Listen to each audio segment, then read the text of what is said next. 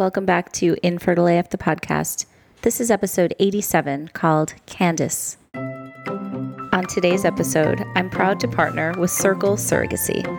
Surrogacy and egg donation can feel like an overwhelming process at first, but having an experienced agency to partner with you and guide you through the process can make a world of difference. Circle Surrogacy and Egg Donation has been making parenthood possible for 25 years, bringing more than 2,200 babies into the world. And what sets Circle apart from other surrogacy agencies is that almost half of the staff have personal experience as a surrogate, a parent through surrogacy, or as an egg donor, or has grown their families through IVF or adoption. They are passionate about helping others achieve their dreams of having a baby because they've been there themselves. Circle provides exceptional knowledge and experience, fixed costs and financing, and the highest success rate in the business.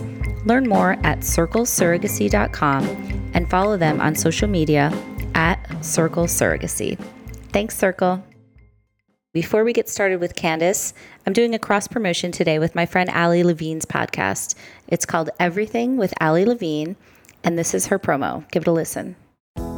This is Everything with Allie Levine, hosted by Hollywood mom, celebrity stylist, influencer, and Bravo reality star, Allie Levine.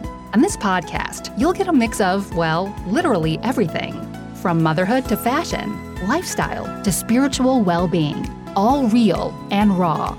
Allie interviews celebrities, experts, influencers, entrepreneurs, and so much more. Tune in weekly to be inspired, empowered, and entertained.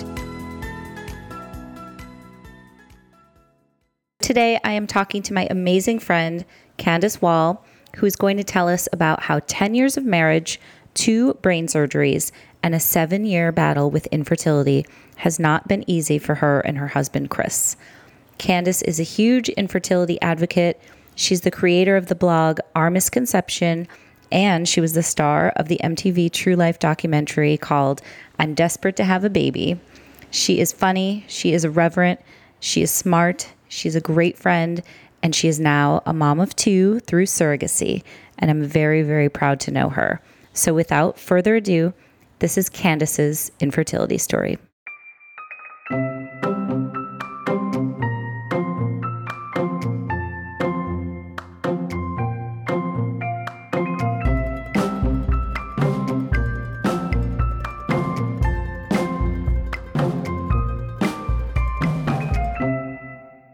Candace, hello, my love. Hello. It's so good to talk to you. I can't not be honest and say that this is the second time we're doing this interview because I'm an asshole and I have your previous interview on my desktop of my laptop that took a shit.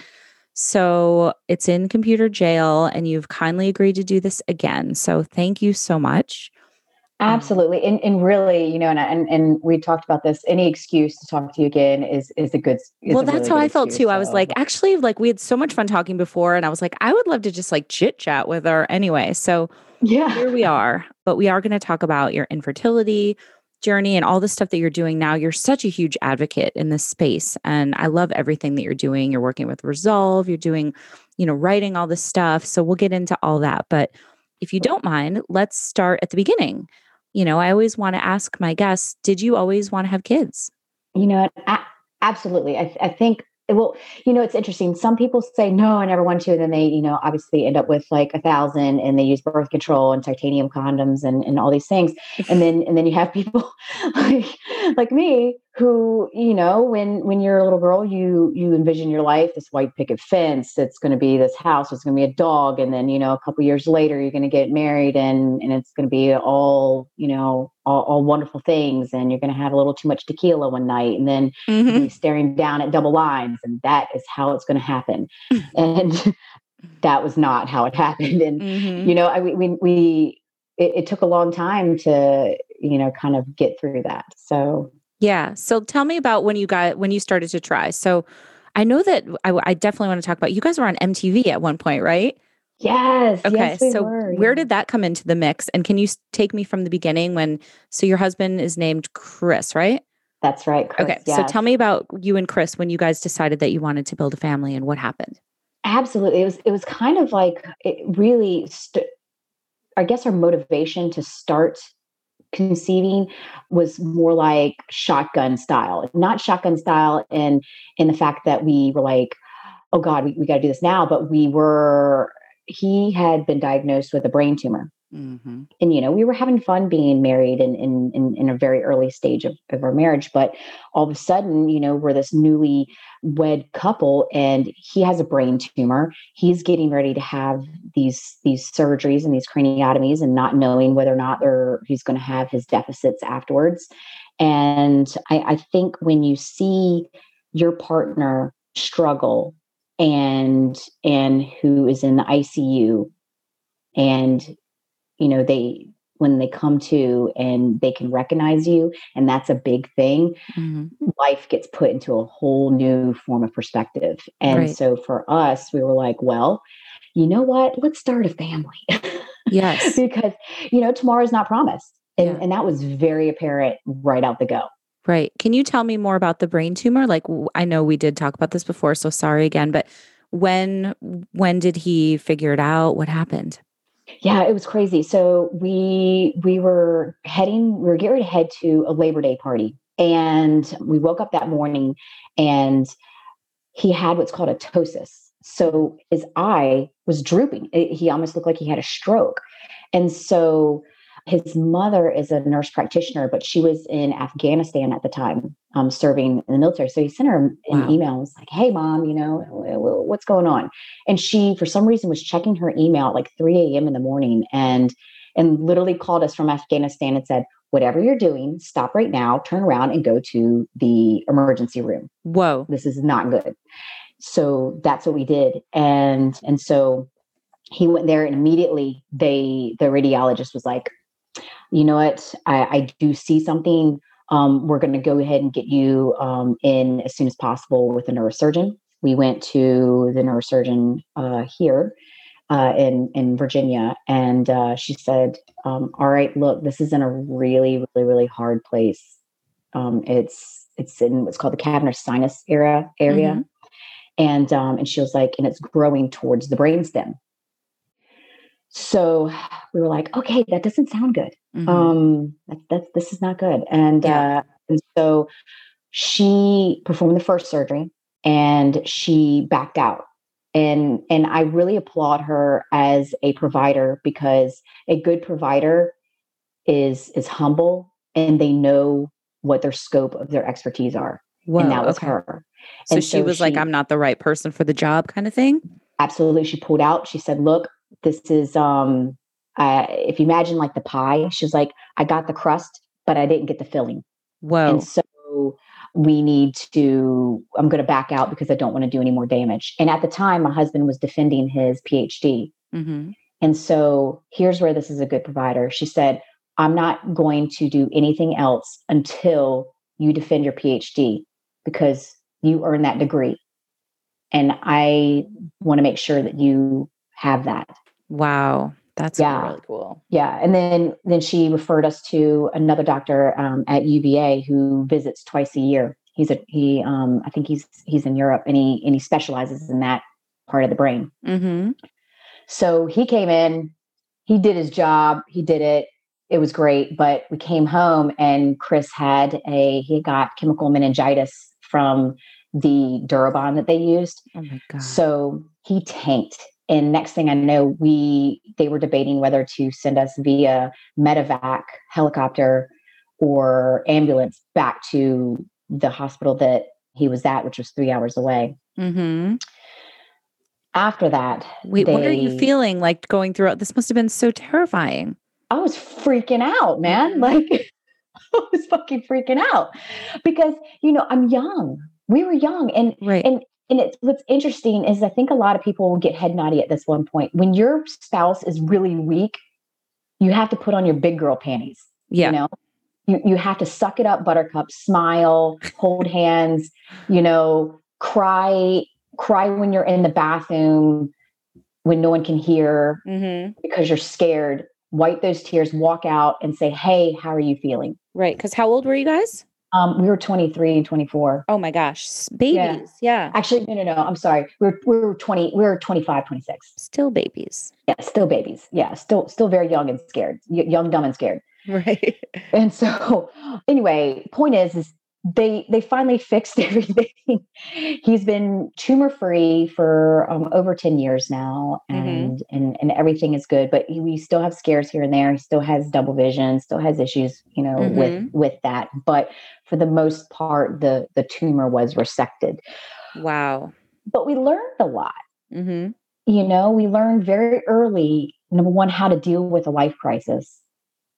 And number two, that time is not always on our side. Yeah. And so when we started to try to have a baby, that was very much on the front end because we were still burnt. Our hands were still really burnt from dealing with his brain Yeah. surgeries. That's so interesting. So it kind of fast tracked that part of your life. Yeah, it did. And you asked about MTV, which is really interesting. So it does tie in. So we started a blog after, I think, like a year and a half of trying, because it felt like, and we did it from both of our perspectives, because what was interesting is we found that when we were writing, there was a lot that I didn't know that he was going through versus what he didn't know what I was going through. So it was a really good way for us to share perspectives Mm-hmm. and be able to communicate that. And then also, there's not a lot of people who are writing about what both sides were feeling, Totally. and more, and more so what the guy was going through. Mm-hmm. And not that there weren't a lot of people talking about it, but I think like the very beginning people at the time were Stirrup Queens, then there was Jay Palumbo, and then myself. But there weren't a whole lot of bloggers in that space at the time, because this is 2012. Yeah. Right. So were you thinking like, where are all these people? I know people are going through this. How come nobody's talking about this? Exactly. Yeah. Like, everybody wants to learn about my lady bits, don't they? Come on, let's talk about this. Because that's when I was going through it. That was like, and I couldn't find any. I wish I had found your blog. And I've said this to Jay too, who I love. I wish I knew about your stuff, because like it was all happening at that time. Mm-hmm. And it just like Instagram wasn't really a thing yet, which has been amazing in terms of just connecting people. And, it was hard to find really solid, relatable people that were like being totally honest about this stuff, Yeah. And that's when, so I guess that's how MTV found us, because we were writing about it and we were pretty open. And so the casting producer who, I still work with now, I love her. She found us. And she found us because we had posted on our blog at the time. We were having this like ugly sweater Christmas party, and she said that ugly sweaters is what sold her on us. But yeah, so in the rest was history. They actually filmed us for about a year. Yeah. So this was on their series called True Life, right? Which was their like docu-series, which I loved. Mm-hmm. They did a good job with all those. Yeah. It was such a good series. And what was interesting, oh no, go ahead. Sorry, I was just gonna say, do you think anybody listening doesn't know what MTV is? There might be like a younger contingent that's like, it used to be a music video channel, and then they turned into a lot of programming for like not even millennials. I guess it was pre-millennials, right? Yeah. Oh man. Anyway, sidebar. Okay. Yeah, MTV. I want my MTV. Totally. Yeah. So all right. So they followed us for about a year. Okay. And on the True Life, and it was True Life, I'm desperate to have a baby. And it was funny because I told them, I said, not the most flattering of titles, but it's not entirely inaccurate either. So gets the point across. Yeah, and it was interesting because I asked them, they were following two of us, and one was her first round of IVF, and for me, it was my last. And kind of give just a small amount of background, and we can kind of move into that, later on. But I had developed the beginning stages of uterine cancer. Mm-hmm. And that last IVF was my doctor saying, "Hey, Candace, we're going to give you one last shot before you need a hysterectomy." Mm-hmm. And so they filmed us, and it literally was in the same 24-hour period. They went to Chicago, filmed Jenna and Kurt, and filmed their positive beta. Mm-hmm. and then flew to Virginia and filmed me getting the negative beta. Mm-hmm. And I remember being on the floor of the bathroom, just sobbing with Chris. Yeah. And him holding me. And I remember glancing up and looking at these like two grown men filming us.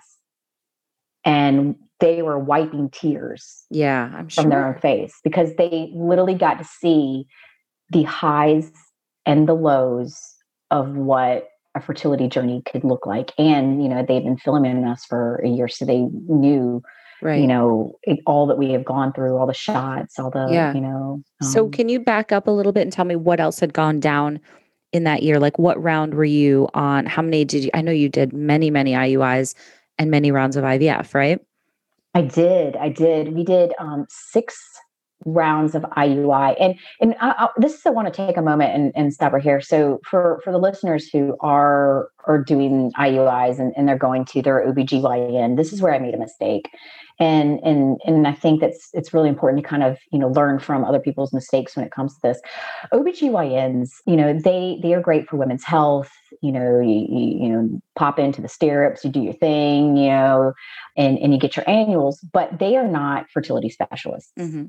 And I lost a lot of time and a lot of heartache seeking treatment through an OBGYN, through IUIs, and not advocating for myself to go to a fertility doctor. Mm-hmm. So I lost time and money through that. And I think, back in that time, there was, a lot of people who were trying to be everything to everyone. And you really do have to go to the people who specialize in that. So. Yeah. So when did you make a decision to switch and go to a reproductive endocrinologist? It was after my 6th failed IUI. Okay. Yeah. And really it was, because you don't want to go to, you don't want to go to a dentist for a heart problem. You know what I mean? Right. And that's what it's like. I mean, fertility, a fertility doctor, REI, they know what they're doing. And I should have been going to them at the very beginning. And so yeah, we did 6 IUIs from that point. And then we had, at the time of the show, I was at my 5th IVF transfer. Wow. So what was the diagnosis? Like, what were they able to tell you about what was going on with you guys? We were that's a good question. We were unexplained for quite some time. So we both contributed to some point, to some extent. Like, my husband's swimmers, they weren't winning any swimming matches anytime soon. No Michael Phelps there. Yeah, there was no Michael Phelps there. Right. Okay. But, I mean, they weren't non-existent. I mean, he did have some sperm. They were just on the low end. So, I mean, so if he had to wrestle with a cup, he could contribute. It just wasn't a glaring amount of number to contribute. That's all. And for me, so unexplained, and then it ended up being implantation issues with lining. I started getting it's called hyperplasia. Okay. I started forming hyperplasia, Yeah. and that hyperplasia is what then metastasized into the beginning stages of uterine cancer. Okay. So had you gotten pregnant at all, or gotten any further than, I've never been pregnant. Never. Okay. Never was. Never experienced. Never saw a double line. Never. Got it. Yeah. Okay. And so the MTV show filmed the 6th IVF at that point. Right. Wow. Okay. And it was interesting because as soon as that failed, I cried it out. And I feel like this is how we dealt with a lot of things. I cried it out. I had my pity party on the floor. I dusted myself up. We got up. I looked over at them. I said, "Hey, there's a bottle of wine, some beer in the fridge. Let's do this thing." Yeah. And so I sat it down on the table. I cracked it open. I said, "Who wants to call some adoption agencies today?" And so that's how the next stage hit. I'd already prepared myself, I think, at that point that this was going to be what it was. You weren't going to be able to get pregnant or carry or any of that. Mm-mm. So what was going on with the uterine cancer? Yeah, right? Then what happened? Oh my God. We had one fucking awesome fuck you uterus party is what we did. Okay. Okay. It was equipped with I love you. Oh no, it was amazing. Let me tell you, like my friends were awesome. We had a uterus pinata filled with all the red candies anyone could find. Everybody wore red mustaches and red. Oh my God. I had a tampon corsage. Stop. Mm-hmm. We had these games where, I mean, it was amazing. We threw one hell of a fucking uterus party. And then I had a hysterectomy. Okay. Wow. And, so how old were you then? I was 28 or 29. Okay. So what were your emotions like leading up to that? It's cruel is what it is. You Yeah. have somebody who wants to have a child who, you know, we would give this child the world. And I would, oh my God, I would have rocked some pregnancy and maternity where I imagined myself in all of this. I was so excited. And then when it doesn't become an option anymore, when it's no longer an option and when it's no longer what if, you have a choice. You have a choice to sink in that of what could have been, or you switch gears and what can be. Mm-hmm. And that is what we did. And we made light of it. We were like, okay, I could really be sitting here in a ball crying before I get ready to have my hysterectomy, or I could throw one hell of a party, beat the shit out of a pinata. Yes. My uterus sucks. Yes. And you know what? And that 2x4 felt so good. Yes. Beating the shit out of that pinata. Oh yeah. Where did you find a uterus pinata? On Etsy or something? Yeah. It was on Etsy. It was amazing. I would love to put some pictures up of this event if you have them available. I have a YouTube video too, actually. Oh my God. Okay. Well, maybe we could link to that or something. Yes. So yeah. So it that door shut. And it locked, it burned down to the ground. And so I had no other option but to find a new door. Right. And so that's what I did. I was like, all right, what's next? What's the next door? Did you find anybody that had also had this done? Had a hysterectomy, like at such a young age? Like, were you able to connect with anybody else? I did. I did. Her name is Alex Fox. She's on Instagram too. Instagram and Twitter. And her and I had like parallel journeys in a sense. Okay. Except for she had started surrogacy and then did her hysterectomy, and then I did the opposite. So we were able to swap notes a lot. Gotcha. On what happened. So I did have one person that I was able to talk to, but it was young. Yeah. You know, you only hear of like your parents' grandmothers and of older people having hysterectomy. So I didn't know what to expect. Right. And I tell you, you want to see a man go white. You have the OBGYN oncologist tell him what will happen if he has sex with his wife when it's not time to, because there's interstitches. Oh my God. He would not even like get near me. He was like, oh no. What's the recovery period? Like, how long do you have to? It's the 6-week recovery. Okay. And it's hard. It was hard for me. It was a very difficult recovery. And I had a partial. So my uterus, my cervix, and my fallopian tubes. I still have ovaries. So my ovaries, they're good. They're rocking. But everything else was trash.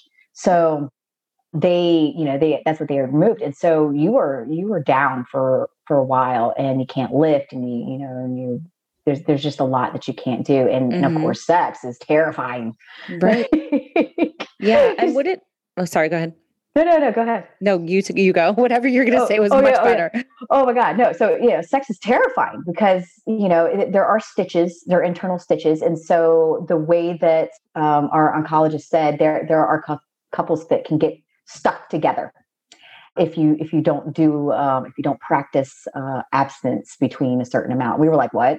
Oh my God. Come again. Are you just saying this to threaten us? This is kind of like, if you get out of your bed at night, the boogeyman's going to come from underneath the bed. Right. What, are you messing with us? So I don't know if it was just a fear factor thing or whatever the case, but that was that. And then, you had to get used to, intercourse again. And now it's fine. Everything's great. Yeah. But then I was not amused. He was not amused. No one was amused. And then can I ask you too, Candace, what was like emotionally, like as a woman, like when something, when you lose that part of your body, what does that do to you mentally? Like, so I'll tell you, because it's interesting because for me, you identify as a woman with your internal organs, right? Right. I mean, this is what makes me a woman. I am supposed to be able to have a womb to carry a child. And now I don't have that. So now what do I have? Mm-hmm. Now what can I add to the table? That was difficult. That was really difficult, but it was harder as we moved into the next stage. And we can talk through that. But at the very beginning with the hysterectomy, I think I was just more relishing in the fact that I didn't have to buy tampons. So That's that was a silver nice. lining. Yeah. You gotta find the sunshine in the shit somewhere, right? Totally. Completely. But the emotional piece came later. Yeah. Okay. So I guess let's keep going with the chronology. So you had the surgery, go through the recovery, and then you're starting to explore adoption at this point. Yes. Okay. Why don't you just adopt? They say. Yeah. Right. So easy. Yeah, it's easy. We started going through an agency, and this was my angry stage. Okay, Mm-hmm. the 2x4 totally did not help smashing the uterus at the time. I was angry. Mm-hmm. I was angry because I had to put a lock on my medicine cabinet. I was angry because I had to put my whole entire finance, personal, everything under a microscope and on paper to prove that I was fit to be a mother. Mm-hmm. I was angry because I had to spend tens of thousands. I think at the end of the day, our adoption would have been anywhere between 29 and 30,000 to do this. I was angry. And I think that was just part of the grief to kind of get me through, what the next stage would be. But in that time, we did have 2 potential adoption placements. Mm-hmm. And one of them, the birth mother miscarried. Mm-hmm. And that was tough because, you find yourself consoling her and you're not as much consoling the loss of the idea, Right. Completely. And so that was kind of a mental battle that I had to kind of go through. And then, and then we had another potential placement, and the parents of the birth father decided to parent the child. Right. Okay. So but you were like far along into the process with. We were very much part of the process, and we were starting to do fundraisers and things like that because, although my husband and I, we have good jobs and we had a discount, but that was all depleted by our IVF efforts. And we even had a small cap of insurance to help with treatment. Mm-hmm. But the thing is treatment doesn't always work. And when you've had multiple rounds, it adds up. Yeah. And I remember during our fundraising period, someone said, how can you afford to have a child when you're fundraising to get there? Oh, God. And Knife to the heart. And I said, you know what? You have a beautiful college degree. Did you pay for it in cash? How about that car that you're driving right now? Did you pay for that in cash? Right. No, you didn't. Not too many people have $30,000 or $20,000 in hand right there to pay for that. Yeah. So back the F up. Seriously. So, yeah, really. And I mean, I was called tacky because I was fundraising, but you know what? I gave 0 fucks. Good. And I tell you why, because hell hath no fury like a woman who wants a child. And, cost was a barrier. So we had to figure out a way around that. Mm-hmm. And we had so much fun. We did, and it was great seeing all of our friends and family and stuff kind of rally behind it and help. But we did garage sales. Mm-hmm. We did, you name it. We did it. And we raised a fair amount of money. And it was interesting because of that. And because I shared my story and because we talked about it, I remember posting something on our Facebook and saying, hey, we're doing this adoption fundraiser. We'd love, if everybody, if you want to come to support it. And we got a message. I got a message in my direct mailbox. And it was from a little sister of one of my friends. And she said, hi, just FYI, I see that you're fundraising for an adoption. Have you ever considered surrogacy? Because I was a surrogate before. And if you're interested, I would carry for you. Whoa. Yeah. And we were like, ooh, my husband and I, we talked about it and, we're like, I don't know, it seems so out of reach. Mm-hmm. Doesn't seem like this is possible. I'm not Beyonce, although I try to sing like her in the You are shower. Beyonce. Yeah, baby. Wait, this isn't Beyonce? Click. No, I know. Sorry. My shower concerts would fool you, but Right. I am not, and I'm not a trust fund baby, so I don't have a rich uncle or anything. Right. So, So you're thinking surrogacy is going to be tremendously more expensive than adoption, right? Okay. Yeah, absolutely. I'm thinking this is completely out of reach. There's no way, no how. So I talked to my mom. My mom was adopted, and it was very interesting because she's got MS, she's got multiple sclerosis. So her cognitive thinking skills have really, plummeted over the years, and her ability to kind of like conversate and things along those lines. But, I still just talk her ear off, just nonetheless. And so I was explaining to her the situation, and she really had a moment where it was it was kind of shocking. She said, Candace, this is a no-brainer. You can adopt a sibling. She's like, but you have a bird in hand right now. You have someone who's willing to care for you. You have 2 embryos right now. Mm-hmm. Do it. And I talked to my husband because we were both line in sand, not going to do surrogacy. Mm-hmm. I talked to him about that. He said, well, makes sense to me. Let's do it. Mm-hmm. Didn't have a plan. Didn't know how we were going to do it, but we did it. Whoa. Okay. And so that's a huge pivot. That must have been hard to you're like, yes. But when something happens along your journey like that, you kind of have to just go with it, right? Yes, it is. And, it's kind of like one of those things that, call it fate, call it Jesus, whatever you believe in, karma. I don't know. Whatever it was for us, it kind of just aligned. It just happened. And we put faith and stock in that. And so it kind of, we followed the lead of what was going on in front of us. So surrogacy was very interesting because I always equate it to football. All right. Because I love college football. I love your analogies. Okay. I can't wait to hear whatever you're about to say. Yeah. So, all right. I am that benched player. Okay. I am licking my wounds. I just got sacked. I am now riding pine along with the water boy who has never been able to play to begin with. Riding pine. So we're just sitting here, we're watching, and our star quarterback who has the game-winning ball, there's like 30 seconds left in the game. They have the ball. Okay. And all I can do from the sidelines is cheer that person on and hope to God that they don't get sacked, they don't get tackled, and that they make it to the goal for a touchdown. Mm-hmm. And that's all you can do. Mm-hmm. All you can do is cheer. All you can do is support that person. You're just as much invested in that game as the person that's playing on or off that field. Right. And that ball is all I had. Right. And I'm trusting somebody else with the game-winning ball. And that was it. That's all I had. Love it. And it was hard. Yeah. Yeah, of course. But you're like the Dr. Phil of infertility. Like you're like analogies. You put feathers on a dog, but that don't make it a chicken. Right. No, right. Dr. Phil.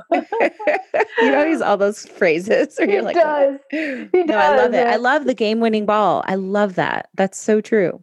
Yeah, but it's also it's a mental game too, though. It's so difficult because you asked earlier about the mental piece of it. Like what was it like to lose your reproductive organs, right? Well, for me, it was harder watching someone go through the things that I wanted to experience so deeply. I celebrated, and I was completely in awe when the first double lines I ever saw were from someone else, but they are my double lines, and I shared them with her. Mm-hmm. Surrogacy is a shared experience. Yeah. And so everything you share, but in just a different way. And so with, I remember taking her to Kohl's to buy her some maternity clothes and some flat shoes because she loved to wear heels, which made me nervous. and so like, how about these Birkenstocks? How about these slippers? Right. These like nicely comfortable, shoes. Totally. Or flats. Yeah. and I remember being in the maternity section, and she grabs these banded pants and, bounds off to the dressing room, just, excited because she's starting to show. And I remember crying. Yeah. Because I was in a maternity section buying clothes for clothes I would never wear. Right. Yeah. And I'm buying them for someone else because my body failed me. Yeah. Oh, that must have been really hard. And yeah. I remember crying the whole way home. And I remember just sending her a check for the rest of the clothes. Mm. And she was very understanding. And I really appreciated that. And then I remember just, there's just so many different stages of the gestation and everything that goes on. But, we always tried to do everything. I would send her gifts, and, we'd celebrate every milestone together and do everything I possibly could to make it a positive event. But I will tell you, there is nothing more emasculating as a woman than to be in a labor room and watching someone in pain and crying and just struggling in on your behalf, mm-hmm. and labor a child that you cannot do yourself. Yeah. And all you can do is hold in those emotions. And while she was laboring physically, I'm laboring mentally mm-hmm. in that burden, that I should be there bearing that cross of pain. And instead, I sit here and watch helplessly. Right. Wow. I've never heard it put that way. That's hard. So well said. Yeah. And so that was the point of my life where it was very clear what infertility has taken away from me. Yeah. But absolutely. In that same breath, I also held her leg while she pushed. And I literally got to see my child born from a different perspective. Right. And then the other thing is I pretty much gave my body and Mother Nature the middle finger because I induced lactation. And as soon as she was born, I was able to breastfeed. What? Yeah. And that was very fulfilling to me. Wow. So wait, tell me how that works. It's called induced lactation. That's so cool. Yeah. It's one of those things that, okay, I said, all right, our gestational carrier, she's not being able to sleep at night, and she's, doing angles and all these things. I'm going to do what I can to participate in a way, and I'm going to find a way to make this work. And so I read about it. There is a wonderful book called, really looked into it, did some research, and there's a Newman Goldfarb is what it's called, method of, and I used 5 months before our due date inducing. So I was dry pumping, which is awful. Whoa. I mean, your nipples go from looking like, they were on fire. All right. Like dry pumping and like cracked and bleeding and all the things before, I even had, a baby in my arms. And every 3 hours you wake up and you pump. Like me and my pump. It was just me and my pump. Wow. So wait, what was that? Sorry, you cut out a little bit. What was the name of the book? Oh, breastfeeding without birthing. Wow. This is fascinating. Okay. Yes. So a great book, really helpful. And now there's way more resources about this than there was then. Yeah. Yeah. And the good thing is when our first daughter came, I already had a milk stash. Wow. So I had frozen milk already available, and that was great. So I was able to, and now granted, I still had a supplement, and I still struggled there, but I was able to provide and breastfeed my first daughter. And it was really healing for me. That's really, really cool. Such a cool piece of the puzzle too, that I feel like I don't know if I knew about that. I don't remember talking about that with you before. So thank you for sharing that. That's absolutely fascinating. Okay, cool. Yeah. Wow. So you have your baby. You had this first baby. I do. And when they get older, they are like the absolute worst when it comes to shit not to say to people who are infertile. Like, and I tell you why. So this is how this went down. So I now have a 3.5-year-old, 3.5, 4-year-old, and she's starting to see all of her little friends who have siblings of their own. And she's like, Mommy, why is your tummy broken? And one of the things that's really important to us is we make it no secret who her gestational carrier is. She sees her. We are very open about the fact that Mommy's tummy was broken. We put her in another kangaroo's pouch. And then, we really try to make it, to let her understand how surrogacy worked for her and how she was brought into the world. So it's on her level. So she was very aware that, my shit was broken. And so I remember being in Five and Below, of all horrible places to be in at the time. And she was crying because one of her friends has a brother and her has a little brother. And then her mom was expecting again because she was like a Duggar. And so she's like lifting up my shirt. Let me see your broken belly. Let me see it. I know you can work it. Just pray to Jesus. He will fix it. Oh my God. I'm just like, oh, kid, yeah, you're killing me. And, right. You're killing me. You're killing me. And so, I would try to explain it on the level, but it was hard to them. Yeah. They don't understand. Completely. But I think being forthcoming about it, it sounds like you guys have been as much as you can, is the right way to do it, Yeah. So, we had kind of, again, we start talking about it and, I mentioned it a couple of times on our blog, maybe we should try to go through an adoption or, what does it look like for us? What are our options? Let's start toying around adoptions. Because let me tell you something, surrogacy wasn't cheap. We're not sure if we can go down that road again. Right. And a friend of ours who I'd met in an infertility community, her issues were more genetic issues versus pregnancy issues. Does that make sense? Yes. So her oven, completely fine. It was just her buns. Right. So, but my buns are great. My oven's broken. So this is like hey, we could work this out. Right. And so we started moving through it. And she started getting all the testing, and we did the PGTS testing because she didn't want to go through a miscarriage. And, and I got that. We were all for that. And I didn't have any embryos at the time. Fun fact, you can still go through an IVF stimulation and retrieval without a uterus, a cervix, or fallopian tubes, or any of that. All you need is your ovaries. Also not fun.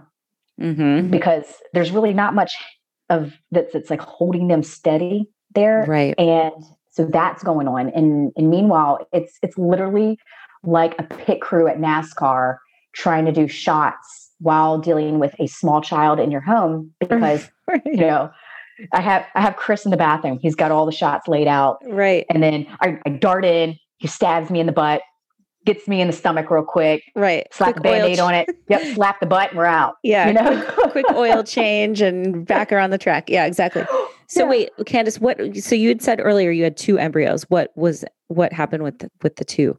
I know one became your daughter, obviously. One became a daughter. The other one did not transfer. It did not make it. Okay. So you did a transfer before the second one ended up taking. Okay. Got it. Yeah. And so that was the remaining left that ended up for our daughter there. So I didn't have any embryos remaining. Gotcha.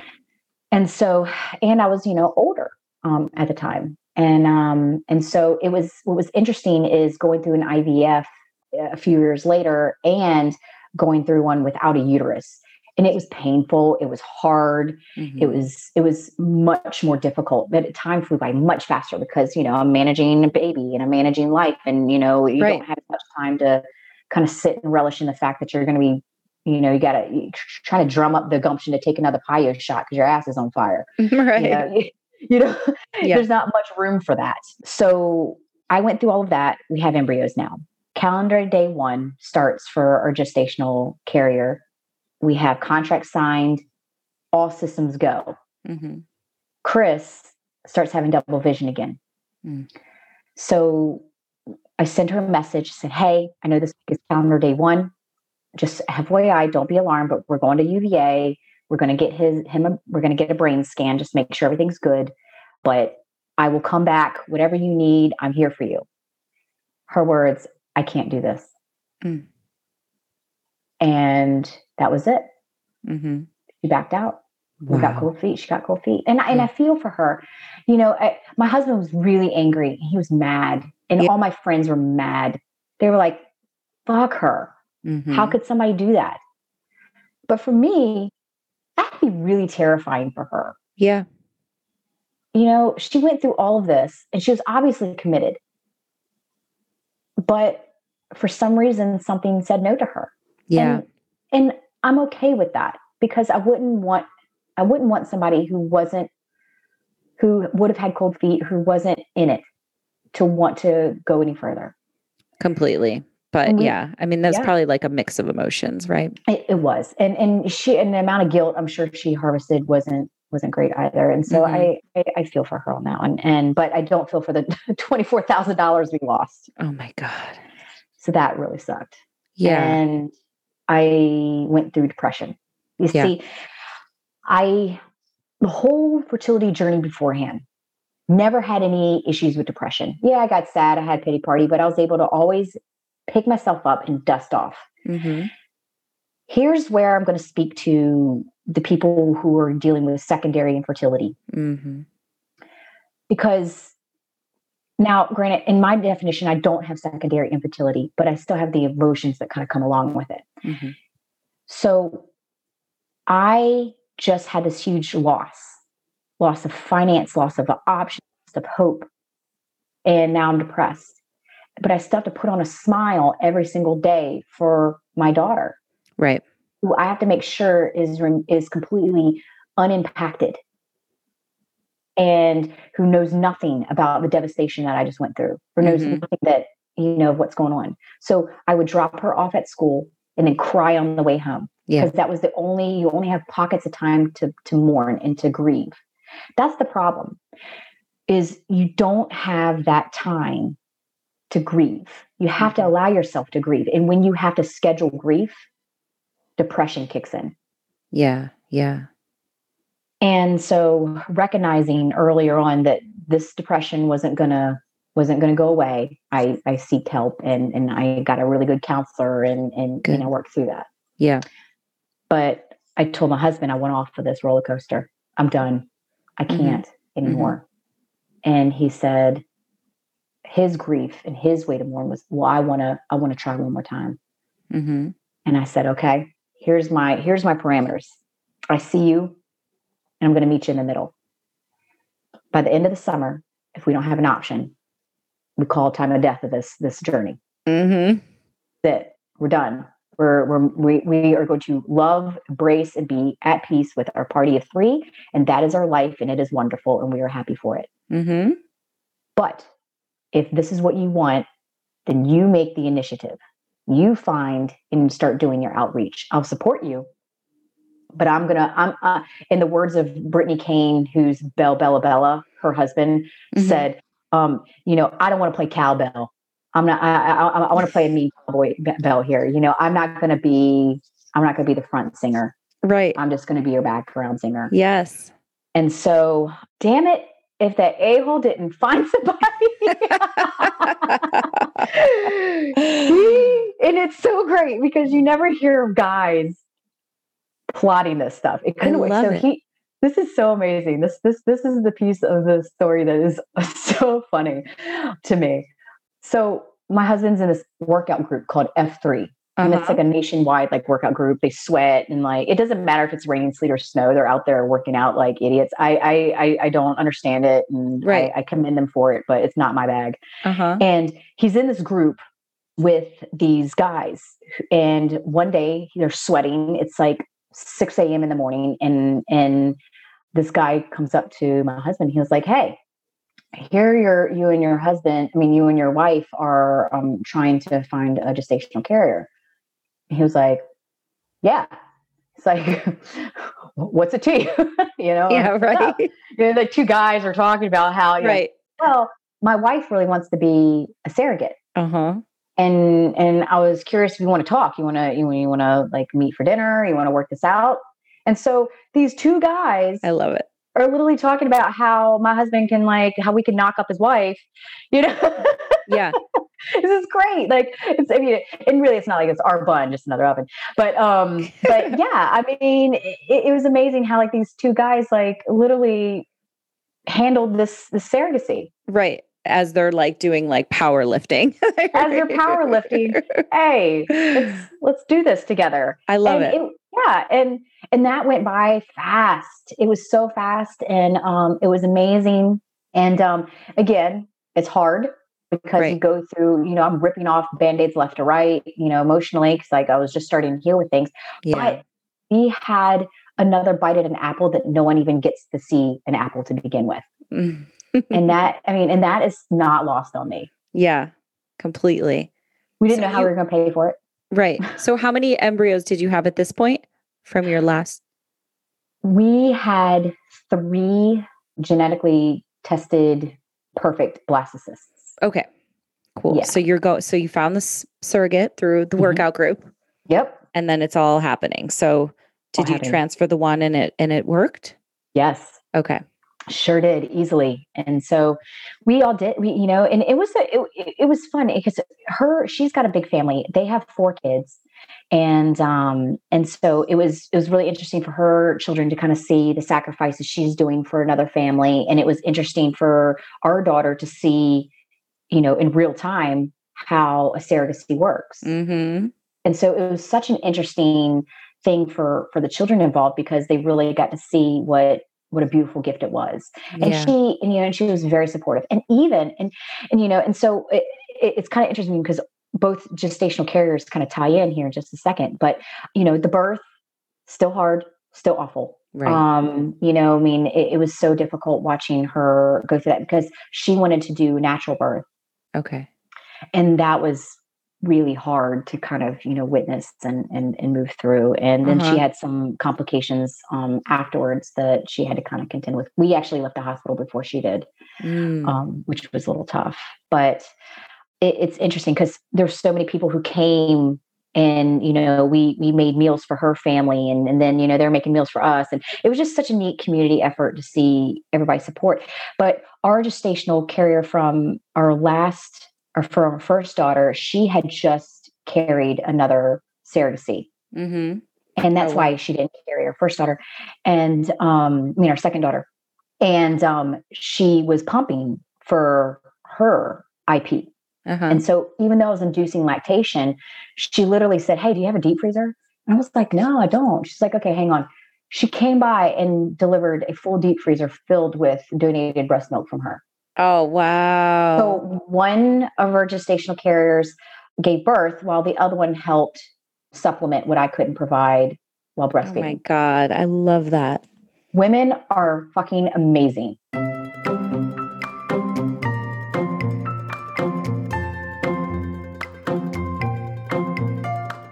Thank you so much for listening to my conversation with Candace. Candace, you are awesome. Thank you so much for going into so much detail. On another note, I just wanted to remind you guys that FertilityRally.com is my other business that I co-founded with Blair Nelson of Fab Fertility. We have giftable memberships. So I'm not sure if everybody knew about that, but we have 3-month, 6-month, and 1-year memberships that you can give to somebody, a loved one or a friend who is going through the struggles of infertility. So holidays are coming up. We think it's a perfect gift. Go to FertilityRally.com for more info, or you can follow us on Instagram at FertilityRally. And, we are a small business. We really appreciate the word of mouth. So if anybody needs some support, tell them about Fertility Rally. All right. Thanks so much. Talk to you next time.